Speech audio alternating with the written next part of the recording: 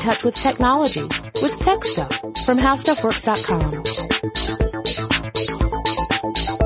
Hey there and welcome to Tech Stuff. I'm Jonathan Strickland, and today I am joined by a special guest, the busiest man in podcasting, Mr. Tom Merritt. Hi, Tom. Hey, John. How's it going, man? It's going great. You know, Thomas, it's fantastic. Did I do you're gonna that? call me, if you call me John, I'll call you Thomas. You can call me Thomas. That's fine. All right. That's totally fair. Well, it makes up it's the conservation of syllables. Yes, we have to maintain that balance. If we end up dropping any, then obviously people are going to realize the quality of the audio is bad. They can't see that we're both wearing white tie tuxes, so they don't know how formal we really are. Right. We've actually decided that normally we would only communicate through our servants, but we've given them some time off. Carson has the day off, so. Yes. Well, Tom Merritt, for those of you who may not know, hosts about every other podcast that's not How Stuff Works. That's not true. I think How Stuff Works and Serial are the only two you're not doing. Well, Serial's done, so. Yeah. So, I mean, come on. And can you believe that? Oh, I'm not gonna spoil. Well, fortunately, this episode will air well after everyone's had a chance to listen to that. Yeah. Although I have not. Tom, you are the host of numerous shows, as I said, including Daily Tech News Show, a phenomenal show. If you want to know what is going on in technology on a day-to-day basis, you gotta go check that one out. Highly recommend it. I've even been a host a few times on that show. It's been you shall be phenomenal. again, sir. Hooray. I love doing it. And I've asked Tom here to do the one thing in the world that I look forward to the most every single year, which is the end of the year, beginning of the year predictions for the next 12 months. But instead of sticking my neck out or having Tom stick his neck out, making ridiculous predictions for what's going to happen in 2015, we decided we were going to look at other people's predictions and then weigh in with our opinion about whether or not we agree with those predictions, or maybe we conditionally agree, something like that. And we've picked a whole bunch of them to go through. I have put on a powdered wig to sit in judgment over these predictions. I have my scrying glass here. Excellent. It's actually a Palantir. It's not quite the Palantir. You know, I've always said, Jonathan, that you know all there is to know about the scrying game. This is true. You have said that. All right. So we're going to start with some Samsung predictions that The Verge published. And, these are the ones that I thought would be kind of fun to begin with. The first one is that wearable technology is going to create a new era of power dressing for business leaders. So a smartwatch or other wearable device is now going to be seen as a status symbol. You're going to be able to tell how important an executive is by the type of smart accessories they're wearing, I guess. Where do you come in on this, Tom? So this is a prediction coming from Samsung, right? Yes. Yeah, this is a fairly aspirational prediction, don't you think? I agree. Like, yes. I feel like Samsung's trying to incept this into the mind of business leaders. Like, you'll need a Gear watch if you want to be seen as powerful, which sometimes that's the way it works. I think if anybody makes that happen, it's going to be Apple. They're the ones trying to push the fashion end of this a lot harder. I agree. I think, obviously Samsung, I mean, all of Samsung's predictions are going to have that sort of bias, if you will. Obviously it's how they want things to go because it's going to be where their businesses will be successful. So there's nothing wrong with that. And, there is something to say about drumming up enthusiasm for something that you have an interest in. Sure. I just don't know that there's been anything out yet that is really going to catch on. And I mean, I say that as someone who owns a smartwatch, and I've got a couple of other independent smartwatches that I backed on various crowdfunding campaigns that will supposedly get to me at some day. But I'm an early adopter type. I don't know that we're going to see high-powered executives, casually pulling their sleeves back to show off their smart accessory at every given opportunity. without being mocked. Yeah. Yeah. It's actually been one of the things that Apple addressed when they announced the Apple Watch was the fact that watches haven't looked that good. And that's not to say that I am judging that Apple solved that problem or not. But that is the issue is they have to get that Tag Heuer, Rolex crowd to decide that they want a smartwatch if they really want to get into the high dollar item game of this. Maybe this is Samsung tipping their hand a little, huh? Saying, hey, we will be coming with the Rolex of smartwatches this year. Well, we'll have to keep an eye out and see. I like you, Tom, I am a little skeptical of this one. So their next one is that people will restructure their working lives around personal power hours as technology reveals peak performance times. So this seems to say, as we're using these devices, they give us real-time feedback on what is going on with our bodies, our heart rates, that we will start to see the peaks and troughs of our activity and when we are most effective, and that we will magically restructure our days so that they match those peaks and troughs and we avoid everything else, which I think sounds amazing, but I'm not sure that corporate America is ready to go that route. Yeah, I can't see the excuse, oh, I'm sorry, I can't have a meeting then. It's not during my power hours. Yeah. Going down very well. This one at least is less directly related to a Samsung product, right? This is a general, like, Samsung's great with productivity, and so, this is the kind of thing you'll be able to get. I'm totally cool with this one. Mm-hmm. I just don't think it's going to be true. I mean, I would like the idea of them telling me, like, hey, you're most productive. We've analyzed your personal data, and you're most productive at these times of days. That'd be kind of cool. I just don't see that becoming a common trend. Yeah, I'm lucky in that I work for a company where they are very flexible with the way we do our work. So I come in super early because I tend to be, I'm one of those people. I'm most effective first thing in the morning. And so, I also tend to stay late, but if I could leave earlier, if I so chose, I just tend to have other things going on in the office, like recording episodes of TechStuff, for example. Yeah. Sorry about that. No. This is not unusual for me. Not unusual for me. But yeah, I don't see this as being something that easily gets rolled out. Maybe it's something we'll see happen in the United States over time. I mean, certainly in Europe, they have very different approaches to the workday, but it may be that it'll still take some time for that to come over to North America. They also said that virtual reality technology and innovative use of displays will lead to a new generation of digital shops, allowing retailers to overcome space constraints and high rent. So I guess this would be where you'd go to a mall, except the mall is a kiosk with a head-mounted display, and you put that on, and then you just virtually walk through all the stores. And the Gear VR will be the way to do it. I'm actually with them right up until they say a new generation of digital shops. I could totally see as things like the Gear VR and the Oculus Rift and Sony's Morpheus, Project Morpheus, come around, and this seems to be 2015 is the year we'll see the first of these really hit retail, that there'll be digital shops and we'll be able to walk around a shop. Whether that will actually allow retailers to overcome space constraints and high rent, that seems more of a stretch. Well, they still have to have the inventory somewhere, right? Right.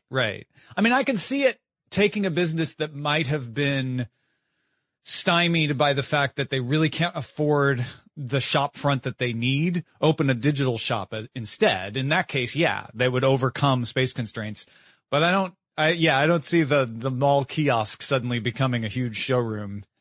Yeah. I also worry about, the disorientation factor, because I've played with the Oculus Rift for a while and I'm not sure I want to go to a mall that's just coated in vomit. I mean, it's not my scene. Hey, we'll not judge, but I'm with you. Okay. Not my scene either. And maybe I've just reached that age, Tom. Right, we're just too old. I've just hit that age. These days love the vomit-covered malls. Well, I was thinking more about being able to adjust to the disorientation of the Oculus Rift, but sure, let's go with that. Yeah. All right. Well, they also said that automated home systems will move from geek to chic, driven by a dramatically improved user experience. This is one I really can get behind because we've been seeing the progression of this with stuff like Nest, despite their smoke detector problems that they had in 2014. We've seen these sort of systems that are starting to get more and more interconnected become more user-friendly, easier to install, more attractive, and less of the jerry-rigged systems that a lot of geeks were using, the bleeding edge adopters rather. And so I actually agree with this one. I think we will see a lot more automated home systems enter into the mainstream. Yeah, this is one that you could easily dismiss as self-serving because Samsung Smart Home exists, but I think that doesn't matter. I think they're totally right. Maybe geek to chic is overstating it a touch, but yeah, I'm with you. I think automated home systems this year will come into their own, and we'll see, like you say, things like Nest become even more popular, more competitors for that, and more people who aren't on the bleeding edge saying, oh yeah, I think I might try out one of those smart light bulbs / thermostats / smoke alarms, etc. Yeah, I think it's kind of the way I see it is I see the automated home system year of 2015 be kind of like the fitness wearable of 2014, where we saw 2014, we saw numbers double in fitness adoption, wearable adoption, but it's still relatively small compared to the overall consumer market, but it shows a trend of growth. So I think that's what we're going to see. Definitely with you on that one. And then I love this one. I don't know that I agree with it, particularly living in the state of Georgia, but every child born in the next 12 months will learn coding as a core subject alongside numeracy and literacy. Did you say codeine or coding? Coding. Oh, like programming, developing. Yeah. Not code. No, not opiates. That's good. That's good because I would totally disagree with that one. This one, it throws you off the way they phrased it here, where they say like every child born in the next 12 months will learn coding. You got to keep reading because it's like, no, they won't. Little babies will not be learning coding. Right. No. But what they're saying is as they grow up over the next 12 to 13 years, coding will become a core subject. And I kind of think they're right about this. That the nice thing about this prediction for them is that it's going to take a while before they're proven right or wrong. Yeah, it's a clever way to do a 2015 prediction, right? You're saying the babies born this year will, and now a prediction that will take 12 years to prove true. Yeah. Yeah. So, cool. I like that you're optimistic about this. I'm a little more pessimistic simply because I see so many issues with the various school programs that are already in existence. I do think coding is a very important skill set to learn. It's something that I learned on my own. And even then it was, very limited. I mean, I was working in Apple Basic at the time. So it's one of those things I think definitely needs to be taught. If you talk to computer scientist professors, they always mention about how incoming classes coming into the freshman level computer science courses have little to no experience in coding, usually at the college level. And that that's the reason why we see things like the Raspberry Pi coming out. Like it was supposed to be an inexpensive way to help young kids learn and get interested in programming.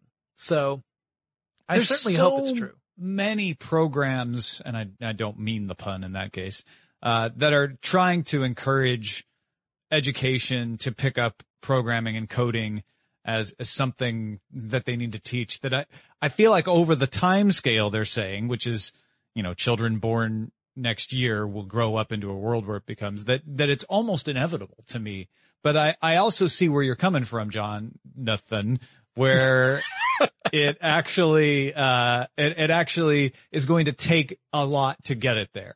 There's my belief in the prediction is because there just seems to be an overwhelming force pushing for it, but it's not going to happen next year. It's not even going to happen the year after that. It's going to take that force to continue to build up and people starting to see the benefits of it directly and all of that. So yeah, it's going to take probably 5 to 10 years before it actually happens. But then that still works with this prediction. Yeah, right. I mean, yeah, this is that, and you make a really good point. Plus things that I didn't even consider, things that we'll probably talk about a little bit later in this episode, that have unfolded also create a real impetus to teaching people how to code. Things like security breaches, where we're going to need a new generation of people thinking about security in a new way to protect the data that we have. I mean, 2014 was the year of the security breach. We had so many eBay, you had Target, you had Kmart, you had Mt. Gox getting destroyed. I mean, it was Sony Pictures Entertainment. An excellent, timely picture. Yes. Yes. Yeah. So this is definitely something I could see as being, a real incentive to try and get coding into schools more universally. So, all right. I'm coming around to that one. All right. Well, I've got some other predictions here. Here's some from thestreet.com. And the first one is kind of interesting, that Facebook sometime in 2015 will come out with a Facebook for Work campaign, which would make it more of a competitor to LinkedIn, and it would incorporate things that Facebook's already worked with, things like instant messaging, or maybe even bringing back some of the Facebook email stuff they experimented with earlier. And that it would also include probably some form of productivity, cloud-based software, doc sharing, collaboration. And so, the thought here is that Facebook, in order to grow, once you hit 1 billion users, it's hard to find those opportunities, is really going to aim at the enterprise level to create something that specifically allows companies to, work together, but in the Facebook realm. Do you agree with that? I think it is almost 100% certain that Facebook has at least one project underway exploring this, and probably multiple projects exploring this. There's a lot of, Microsoft bought Yammer long time ago. LinkedIn is extremely popular. There's a lot of case studies to show that social networks in the workplace, are helpful in this and that way. And I can't believe that Facebook wouldn't be exploring this. It's a different matter of whether they will get it to the point where they say, yes, we've got a product that we're going to launch this year. The one thing that I think people forget, though, which might make you think, I don't know if Facebook's going to want to do this. Would workplaces want to be associated with the Facebook name because it's got all of this baggage about personal sharing and privacy, et cetera. Facebook is now lots of other companies, the most prominent being Instagram, but they own lots of other projects like Paper that they launched that uses Facebook more as a back end for something. I could see them basically creating a startup within Facebook that's not called Facebook, doesn't market themselves as Facebook, that does this. That seems to be the most likely way that this happens. I agree. I think that if they position themselves in such a way where it's not Facebook for Work, and I don't mean to suggest that thestreet.com feels like that would be the name of the service. Obviously, they had to call it something for their prediction.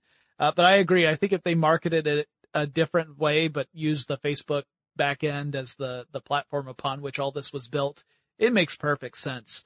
It is an untapped market for Facebook, apart from, you could argue that Pages is kind of them dipping their toe in that. Sure. But that's a forward-facing, a customer-facing approach, as opposed to something that allows companies to do the work they need to do internally. So yeah, I agree with that one too. The next one I'm not so sure about. I go back and forth on it. Amazon is going to get their gosh darn delivery drones in the air before the end of 2015. Going to get their drone on. Yeah. That was the prediction. They went on to say that they felt that the FAA and Congress would be under intense pressure to allow this to happen, and that alone would be enough to propel the issue forward so that Amazon would get the clearance. A couple of companies have already received some clearance to use drones in commercial matters, but not Amazon. So the thought is that by pointing at these other cases, Amazon would be able to make a very strong argument to get their drones in the air. Do you think that is true? Do you think by the end of 2015, the stuff that you will be ordering for the holidays for your friends and family will be delivered by drone? If I live in Sydney, Australia, possibly. But yeah, the FAA is famously not sensitive to pressure. They're not pressure sensitive. Think back to how long it took to get the ability to keep your phone on during takeoff. even in airplane mode. This is not an agency that moves fast, and they've proven that with the drone issue. And they've shown in all of the decisions they've made about the drone issue that they are going to continue to drag their feet. They wouldn't describe it that way. They would say, be cautious and careful. And so no, they're not going to be able to fly Amazon drone shipping in the United States by the end of this year. We might have a little movement on the approval. They might get a test site by the end of this year, maybe. Yeah. But as far as launching a service, absolutely no way. Now, in other countries like Australia that I mentioned, where they're much more open about drone testing and allowing people to fly this around, it's still an outside possibility, but I think it at least could happen there. It's definitely not going to happen in the U.S. Yeah, I have to agree with you once again. I can't imagine the FAA, even with the argument that other businesses are able to kind of try this out. I mean, when you look at the size of Amazon's delivery business, the thought of that many drones flying through the air, dropping packages willy-nilly is enough to send most people to say, we need to be really careful and make sure this works 100% of the time before we agree to it. Because this is an incredibly huge and diverse and complicated system. So, yeah, I will be absolutely shocked if Amazon's drone program is in the air. It also will mean that we'll probably, by the time Amazon does get this launched, literally, we're also going to see the competing services like Google's proposed drone delivery service. So at that point, we may not ever see the sky again. Yeah, they'll just be covered in drones. Just covered in drones. And an occasional bird. Yep. You'll get your electric toothbrush on time, so right. That's good, All right, their next prediction was that in 2015, Uber will file an IPO. Uber will go public in 2015. This despite the various trials and tribulations Uber has had, not just with trying to get a foothold in various markets that have resisted Uber moving in, but also the internal issues that have faced Uber. So do you think Uber's going to be able to overcome all that and go forward in declaring to file an IPO? And my instinct is to say no, that would be a bad idea. They really need to focus on their public image, et cetera, et cetera. But two things make me think that I'm wrong in having that impulse. One is whenever I think that about a company going IPO, they always go IPO anyway. Because the reason they put out their stock has nothing to do with my instincts. They usually have some other much more arcane financial calculation that shows them that it is the right time. And the other thing I would say is the folks at Uber don't really seem to mind if people have a perception of them that they don't agree with. They go ahead and do what they want anyway, like operating their service in places that have declared it illegal, for instance. So yeah, I think it's probably likely that if Uber thinks it's the right time to IPO, they'll IPO this year. Now I've got a related question. This doesn't have to do with the prediction. I want to get your perspective on this. Uber is often referred to as part of the sharing economy. Do you actually see Uber as a type of sharing kind of service? I always think of Uber as really a taxi replacement. I mean, I've used it, but I don't think of it as sharing like the way I thought the sharing economy was intended to be used. And actually, I think that's the problem that Uber has run into, and Airbnb starting to run into this a little bit as well, which is it started as, hey, it's just somebody who wants to use a thing they already have and make a little extra money off it, right? I'm going to have a ride, and so I'm going to make my car available when I'm driving somewhere. And it's become people who said, oh, that's a really great idea. I'm going to become a professional at that. And then Uber has to start vetting the drivers. And then Uber has to start taking more responsibility for the system as a whole and institute surge pricing. And suddenly, you're right, it is a taxi service. So I think it has evolved beyond just being the sharing economy. Like, I think of the sharing economy, Airbnb still exists more in that, where I can say, oh, okay, I'm going to rent out the place that I live in for a couple of weeks. But even then, the Airbnb economy has become so big, you have to do a lot to prepare your place for someone to stay in it. It's less of the couch surfing feel. And I think Uber's well beyond that. Like, just because you own a car doesn't mean you're just going to hop in and start using Uber. That's as a driver, I mean. I totally agree.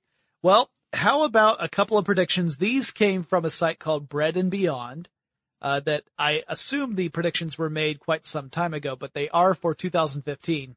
But here's one that I thought was incredibly optimistic. They said they believe that Google Glass will head into mass production in 2015.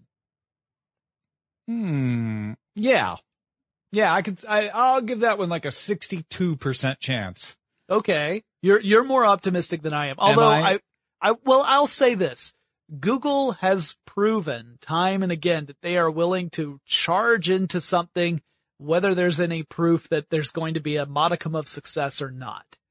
I think there are a lot of strikes against Google Glass. I say this as someone who owns Google Glass. I love Google Glass, but there've been, I think most of the coverage of Google Glass, the vast majority of it, has really been couched in caution, saying it's not really ready yet. It's not appealing enough to consumers. And that makes me think that it's just enough of a risk, considering that this is a hardware thing as well, that Google may not jump in by the end of 2015. But that's just based upon the various articles I've read. And I have mine, so I don't have a dog in this fight. I've got my pair, so. Yeah, but don't you want the new pair, the more stylish pair, the more capable pair with the better resolution? Well, yes, of course I do. Yeah, exactly.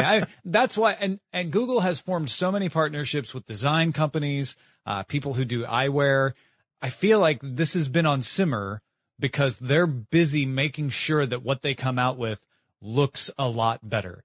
And as we saw, there were those leaked Snapchat emails about them partnering, with an eyewear company. In fact, I think they might have acquired, the eyewear company that makes, a kind of Google Glass, except it's not actively connected to the internet. It doesn't have Wi-Fi in it. You have to download the video later, and it's very focused on video, but they looked like stylish glasses.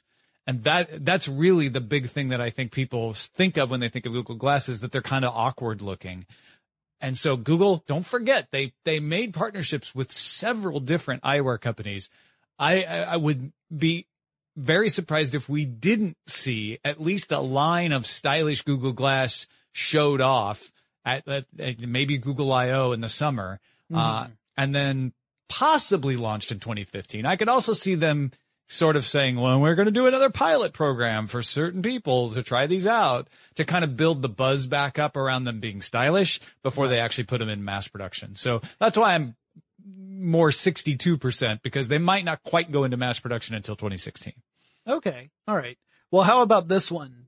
This is also from Bread and Beyond. Firefox OS will flop and never go mainstream. Well, this is the OS for the mobile devices. Yes, I'm going to make the same prediction about Sailfish and all the other operating systems that have small market share. Like, why are you picking on Firefox OS? I don't think anyone has huge expectations for Firefox OS. I kind of hope that it catches fire, and I think it has a shot at catching on, because the developing market, especially for low cost phones, is kind of open for everybody right now, and they've got a compelling offering. But I think it's pretty obvious the cards are stacked against them. So, well, yeah, I'm not going to dispute that, but I'm still cheering for Firefox OS. Well, yeah, you've got the mountain of Android and iOS facing you. I mean, Microsoft can't overcome those problems. So, I mean, and they've been in this game for a while. Of course, you could argue that they've just been playing the wrong game the entire time, but they've been in it. I guess my reaction is because they say Firefox OS will flop, as if the entire world is cheering like Firefox OS is going to be the big hit of 2015. And I think to flop, it would have to have that kind of expectation. I don't think that's the expectation. So it's more like Firefox OS will never get beyond a modest but respectable market share. Yeah, that's probably right there. All right. How about this one? This is another pretty ambitious one. We might see autonomous cars before the end of 2015. Ooh, wow, really? I hope that's true, but I'm very skeptical that would be true. I can't believe it. I mean, I've covered this so much, but the Google, of course, they have their prototype smart cars that they produce maybe 100 of them. They're not meant to go on sale. They're specifically for testing. But, if we saw a truly autonomous car for sale in 2015, it would shock me. Yeah. I would also be shocked and lying on the floor next to you. Okay. Yeah, because for my listeners here, it's not the technology that I really see as the big obstacle. Although you still want to get the technology in a form factor that's going to be pleasant. You don't want a car that has a big weird antenna thing sticking out of it that's going to make everyone stare at your vehicle. Or maybe you do, I don't know. But the real challenge, I think, is going to be legislative. How do we convince the various regions to allow this sort of thing? Now, there's some places that have already passed laws that have made it very simple for Google to test their vehicles in those areas. But the thing about cars is they're mobile and they go to different places. Yeah. So what if your car suddenly becomes illegal when you pass a certain area? Wouldn't a self-driving car have to already be in the approval process to be able to be sold? I would imagine so. I mean, yeah. I can't imagine that would move quickly enough for that to happen. So that's another reason. I mean, especially when you look at the Google cars, they have essentially two controls, which is start this car and turn this car off. And then everything else is handled by, I guess, pairing with a phone or something along those lines. But there's no brake or accelerator. So even if you wanted to take manual control of one of those prototype cars, you couldn't.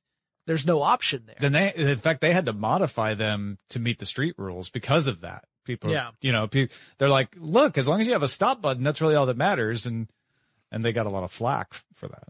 Right. So there's still a lot of fear, uncertainty, and doubt around self-driving cars. Yeah. And I personally, I'm really looking forward. I don't drive, so I'm really looking forward to self-driving cars coming around and being, for sure, being a real thing. Cause I know that these systems can react at a fraction of the time that it takes a human to react in those situations.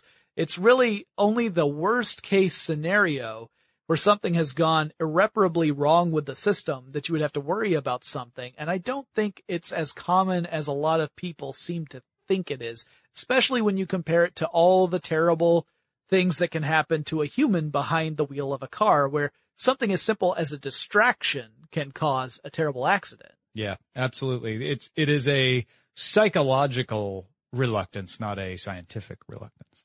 Yeah. Well, IDC also had some predictions. One was that the phablet market. Are you a fan of the term phablet, Tom? No. Okay. I'm glad to hear it. Those phone tablet hybrids, the enormous phones like the 6 Plus and the Nexus 6, that market will grow as people demand these larger devices, but wearables will underperform in 2015, which is kind of going against what that first prediction said.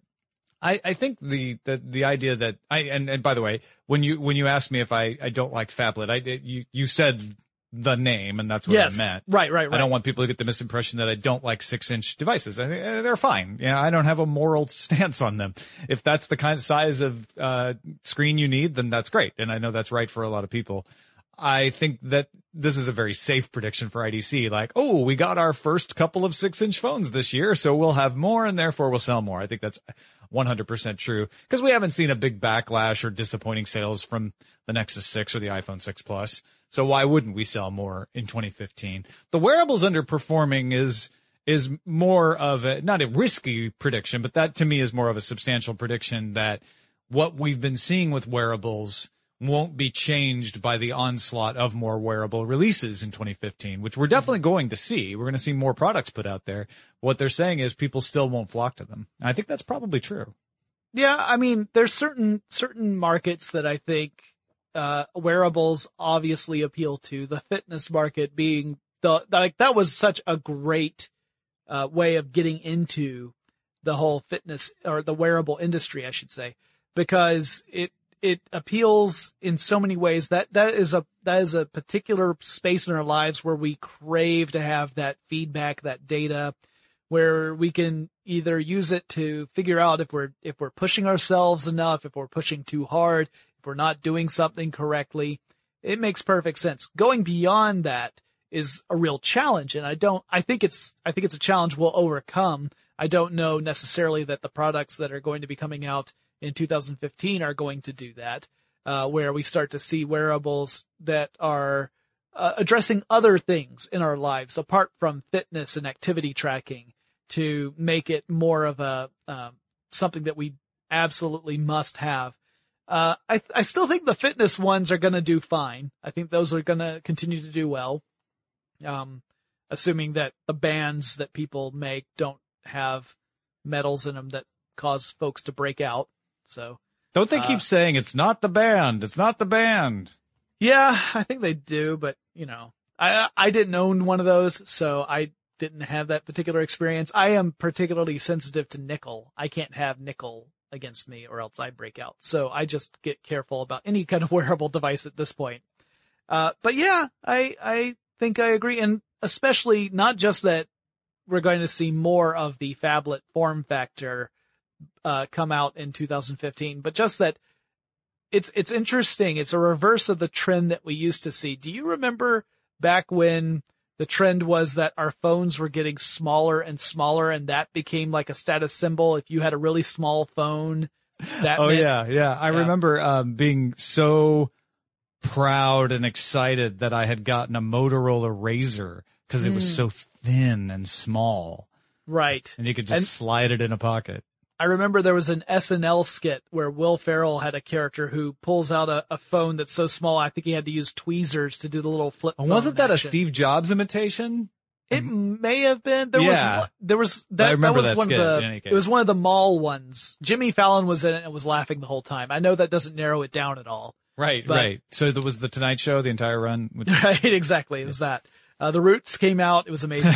So, but no, it's so funny that now it's the other way around. And of course, the obvious answer to that is that now we have these devices that can act as a second screen. And obviously screen, landscape is going to be really important in that form factor. Now we've shifted what our phones do. So it wouldn't make sense to continue to push for smaller and smaller phones in that new world.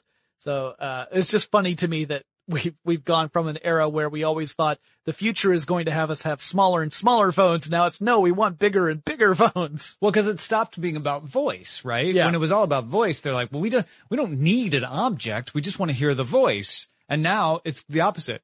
Smartphones are rarely about calls. They're almost entirely about apps and messaging. So you need a screen to be able to take advantage of that. That's absolutely correct. Well, here's another incredibly risky prediction from IDC. The Internet of Things will continue to grow and drive innovation with embedded tech and preventive maintenance becoming really important. I think you could just drop of things out of that and make it an even safer prediction. Yeah. I don't know how we could make that not be true. I guess there's still some people who might be skeptical about the Internet of Things, just to play devil's advocate. And that it will end up just being a bunch of buzzwords that don't do anything.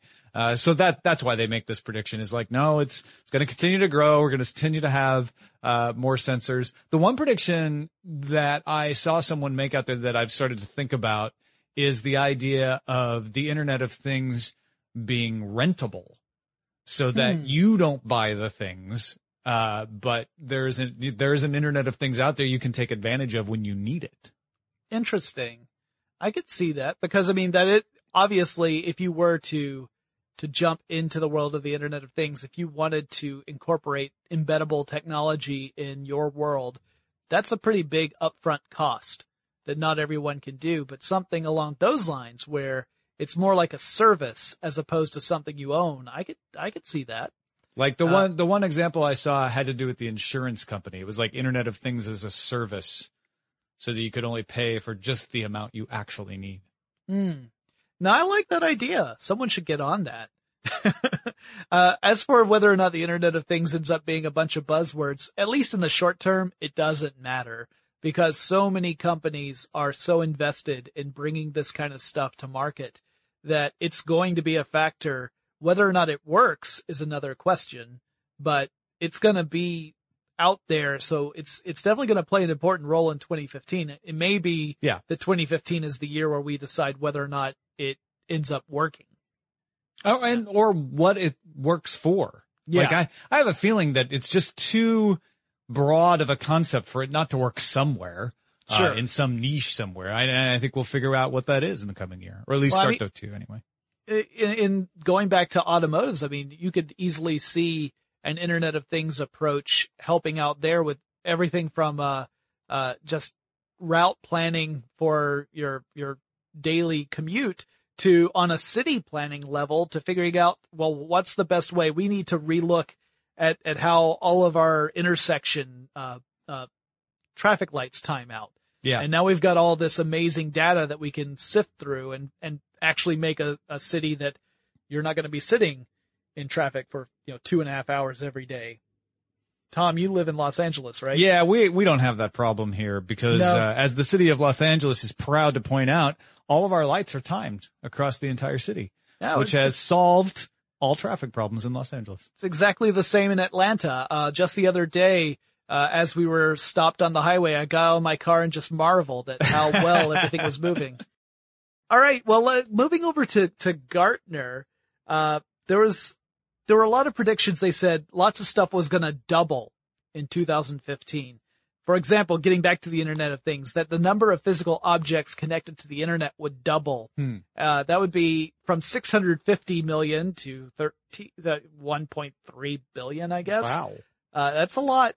They also thought that the market for 3D printers would go from $1 billion to $2 billion, so it would double as well. Mm-hmm. That we would see twice as many car models with connectivity to the internet as we did in 2014. I don't know that that's that huge of a number, really, when you get down to it, depending upon what you mean by connectivity. Sure. And then we'll see more companies create positions for chief data officers and chief digital officers. So a lot of these, I don't know that I would agree that all of them are going to double. I certainly see all of these being trends that are on the rise. Yeah. I don't know if I'd double down on Gartner's predictions. But and that's really what Gartner's saying. I mean, Gartner deals in numbers, so they're probably pretty close to accurate. But they're saying like, we are going to see significant increases in all of those areas. And I think they're right. I think 3D printing is ripe for its big moment in the sun.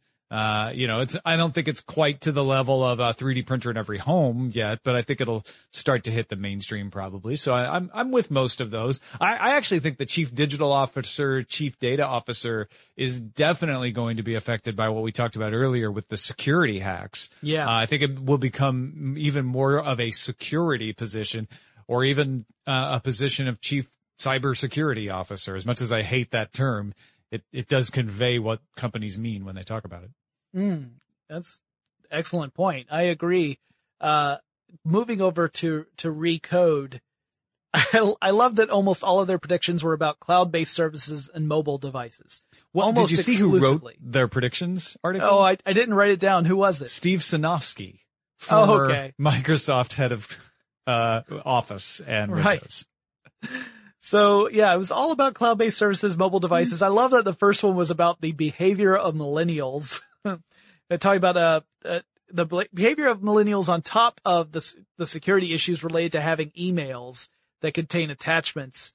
The problems that ends up bringing along with companies means that we're going to see more of a move to alternatives to email, stuff like instant messaging or other means of linking to content, but not actually sending it as an attachment so that you don't have all these copies floating around.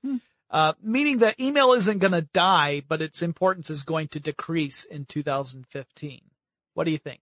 Yeah, I think this plays into a couple of other things. I think the idea of ubiquitous cloud is going to make it so that you can use that option more often. It's interesting to me that Google this very week announced that you can now attach Google Docs to email, not just send a link.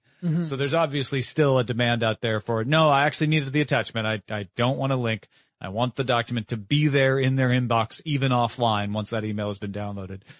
So it may be a little early for getting rid of attachments altogether, but it certainly is more efficient. So having that option is great, and it will continue to be used in more and greater numbers. I think we are starting to learn as a society how to use email. And I don't think email is going to go away. I don't think email is going to die, but I think he is pointing to something important here, which is there are times when you need to message someone. And people sometimes use email for that. And I think we're learning, oh, you know what? Don't use email as if it's instant messenger. Use instant messenger. Use text messaging for that. And we'll probably start getting better at figuring out what tool to use for the right communication job.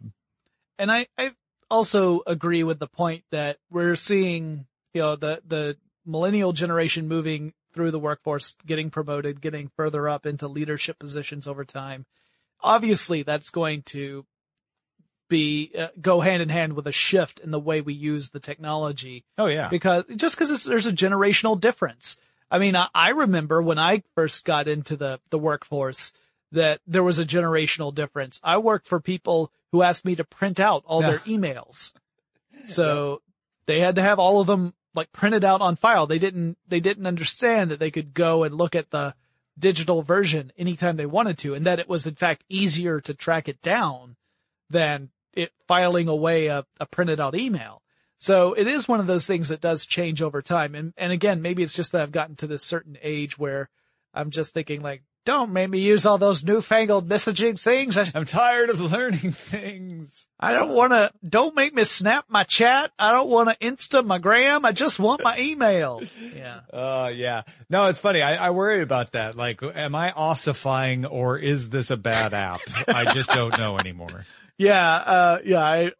I sit there and I usually have to turn to my wife and say, does this come across as someone who is rationally pointing out flaws in the design of an app, or just descended into cranky old man territory? Yeah. And, it's a fine line. It's a coin flip usually, 50-50 situation. There was also an interesting prediction that said that tablets in 2015 would make a surprising comeback, that they would become more, popular, which is particularly interesting because there was another site, MSP Mentor, that predicted that tablets would fade away as a secondary device behind laptops and smartphones. So somebody's gonna be wrong. But somebody's gonna be right. So who do you think's gonna be right, Tom? I'd say, Jonathan, don't call it a comeback. Tablets have been here for years. That's fair. No, I think probably we won't see a huge spike in tablet sales, but they're far from dying. My theory of why we've seen a stall in tablet sales is based on my own experience, which I have an original Nexus 7 that I still use. I'm just now getting to the point where I think maybe I should get a new 7-inch tablet because there are a few apps that have come out that won't run on it because it's old. The operating system's still up to date, but it just doesn't have the oomph to run certain things. And I have an iPad 3rd generation that I still haven't I haven't run into a problem with. So tablets are more like desktop computers in that way. You can use them for longer. And so, yeah, we had a huge spike in sales of tablets as people discovered them and started using them and buying them. And of course, we're going to have a stall as people say, I've got a tablet. I don't need to buy another tablet.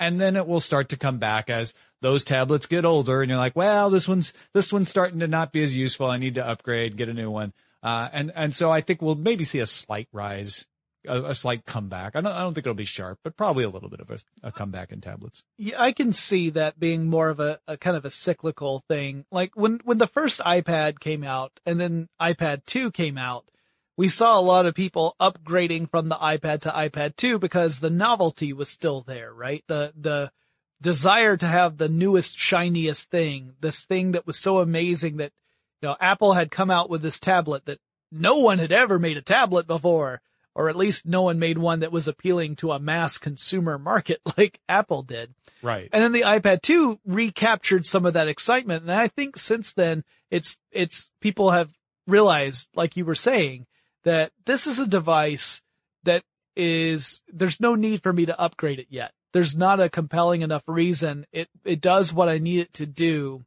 And I'm actually seeing that across a lot of different things now where people are kind of settling in the way they would with computers. They buy a computer and they think, well, sure, the computer I owned this year I bought it last year. It's nowhere near as fast as the newest ones, but it does everything I need it to do. So I'm going to stick with it until I need to upgrade. I'm seeing that more with other kinds of electronics now. So I do think we are hitting that part of the phase. I also have a Nexus 7. I also am getting into the point where I'm thinking it might be time to upgrade because there's some loading issues I'm having now. Things are taking longer to. Yeah, it just gets a little slower at running everything. Yeah. So, I can see it that way. That makes more sense to me than calling it a comeback. It definitely makes more sense in that respect, as opposed to people just suddenly rediscovering tablets again. Yeah. Well, I've got a couple of questions that are just general questions for you. Something that I've been wondering every single year, I kind of, have an NFC prediction, which was always that NFC is going to continue to be pushed and it's going to continue to encounter resistance, for adoption, and we're not going to see it happen. But do you think that 2015 is finally the year that NFC actually enters mainstream use in the United States? I think Apple may have done NFC the biggest favor it could ever have as a standard, by putting it in Apple Pay. I still don't think NFC is going to be a huge thing that people thought it was going to revolutionize the way you use devices. I just don't see that. There's plenty of things that can do similar things to NFC, which is why I don't think we've ever seen people get on board. At the same time, I feel like we're seeing NFC follow the route of Bluetooth. Bluetooth was out in Comdex 1999, right? And it took years for the technology to finally figure out, oh, that's what we can use Bluetooth for. First it was Bluetooth headsets, for your cell phones, and then it marched on into other things. So NFC may be following that more plodding route to like, oh, Apple Pay is sort of the equivalent of the Bluetooth headset, the Bluetooth earpiece. And we'll have another one coming along here in the next year or two. NFC is also good for that. But I still don't think it's going to be that revolutionary thing that some people said it would become. Yeah. I think the one thing that is really in favor of NFC, apart from Apple getting involved, obviously that just adds more confusion and competition in that space, because we've seen vendors, so some retail establishments resist Apple Pay because they have their own NFC based payment system. Well, the one isn't even NFC based, but yeah. Right. That's true. So it's interesting to see QR that. codes, Jonathan. Right. Yeah. Have you heard of these things? They used to be on movie posters and no one knew why. No, I think the hacks we saw with the Kmart incident, for example, that Kmart's credit card machines were that essentially hacked, that people got credit cards, that information that way, that is adding a lot more pressure, and the United States government is adding more pressure, calling for more secure systems to protect consumers, that might end up helping more than anything else, at least in 2015.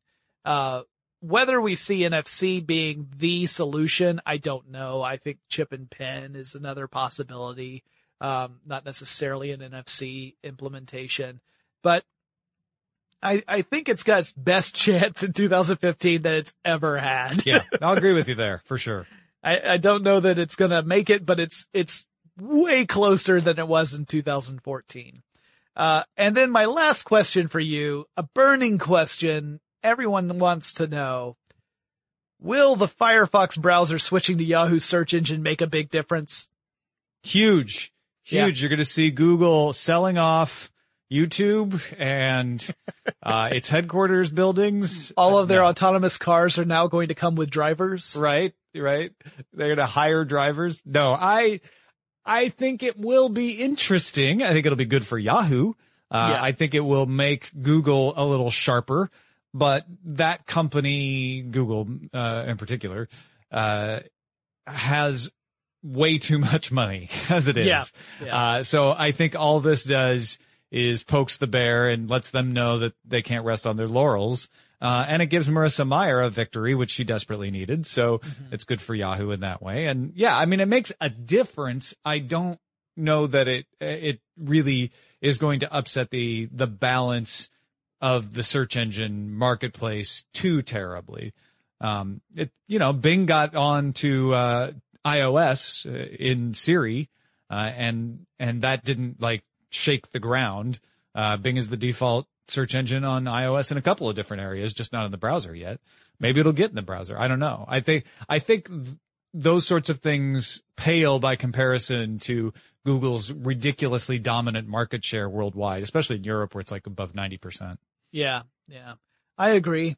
When I read about it, I thought, well, that's interesting. And I respect what's going on. It almost sounded like Google was just bidding up its own claim to Firefox just enough for it to be inconvenient for anyone else. And I should disclose that my wife is an employee of Google, so don't believe anything I say. Okay, that's fair. All right. We'll just completely disregard the last question. Well then, Tom, is there anything else you want to say? Any other predictions that we didn't mention that you felt were interesting or controversial or anything like that? No, we didn't bring up any of the, like, will Apple release X? Cause we know they're doing the Apple Watch. That's coming next year. Right, that's announced. Right. And, there are certain things you can count on every year. You can count on updates to the hardware from Apple, that sort of stuff. There's not really any point in predicting that. I guess the burning question that we've had for years, the other burning question we've had for years is an Apple television.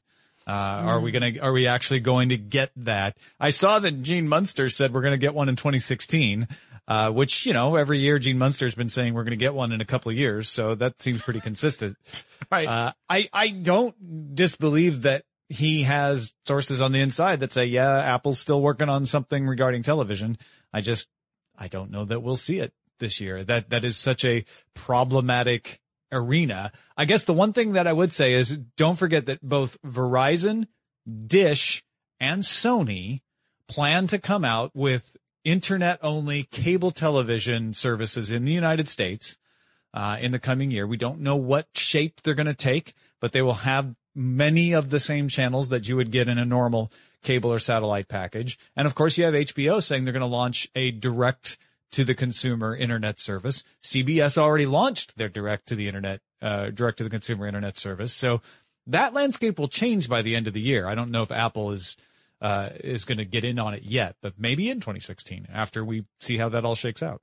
That is interesting. It could be that, who knows, maybe at the predictions episode for 2016, we start talking about some serious talk about the decline of cable at that point. Yeah, right. Absolutely. I mean, we've been talking about this for years and we've been seeing this. I mean, you've got a whole show devoted to this kind of thing, cord cutters, or cord killers, is it? Cord killers. Cord yeah, killers. It's more violent, sorry. I apologize. I am such a PG-13 kind of guy, you know. But no, cord killers, where you talk about these kind of things, and it's something that we've seen for a while. Heck, I talked to CNN about it several years ago and then got in trouble. But now we're actually seeing this come to fruition. It's pretty interesting and exciting to see it, roll out on a broader scale. And I really do wonder by the end of 2015 what that's going to mean for the cable industry as a whole, not just a channel here or a channel there. I mean, it may open up opportunities, and I'm sure it's going to put a lot of people in a very stressful position for most of 2015. Yeah. I think we might be seeing peak cable right now. I think you might be right. I mean, if we ever get to that point where people can go more a la carte, which it's incredibly hard to do. Mm-hmm. It's incredible from a provider standpoint. It's incredibly hard to do because you're counting as a provider on the money from your big name channels to support the ones that supply content to a niche audience, but just don't make the money that they would in order to survive on their own. If you enter into a world where people just get to pick and choose, some stuff's going to die. It's not going to be able to maintain the level of production that people expect. So it may be that, who knows, in a couple of years, our expectations for what is entertainment is going to change fundamentally. Yeah, I don't even think that necessarily means we'll have worse things to watch either. It just means that we might have fewer outlets or a different selection of outlets. I mean, don't forget Amazon Prime, Hulu, and obviously Netflix, all making high quality television entertainment that they deliver through their internet only services. So it's not like there's a lack of providers out there. I think some of those odd off channels that not as many people watch though go the way of the 90s. You think of them as something old fashioned. Right.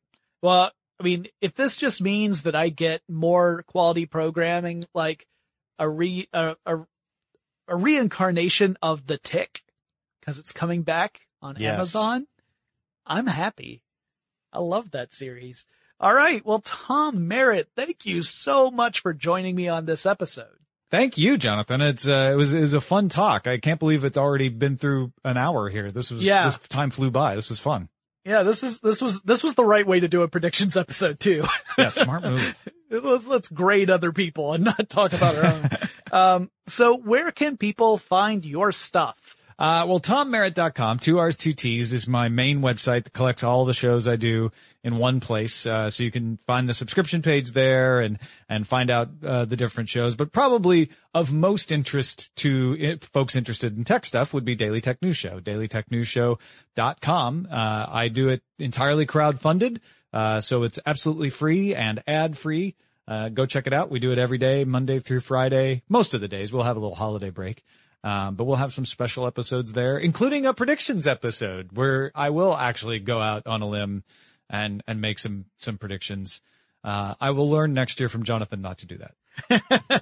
I can't believe you haven't learned that. I mean, I think you did it with CNET. I mean, you've got a long history of making predictions.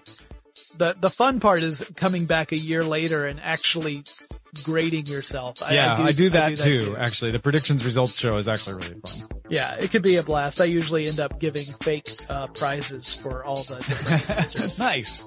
I like that. Yeah. This year I think the top prize was a Stretch Armstrong, whose arms have been stretched out too far. That's a good prize. Yeah, it's pretty good. Well, it gives a good hug.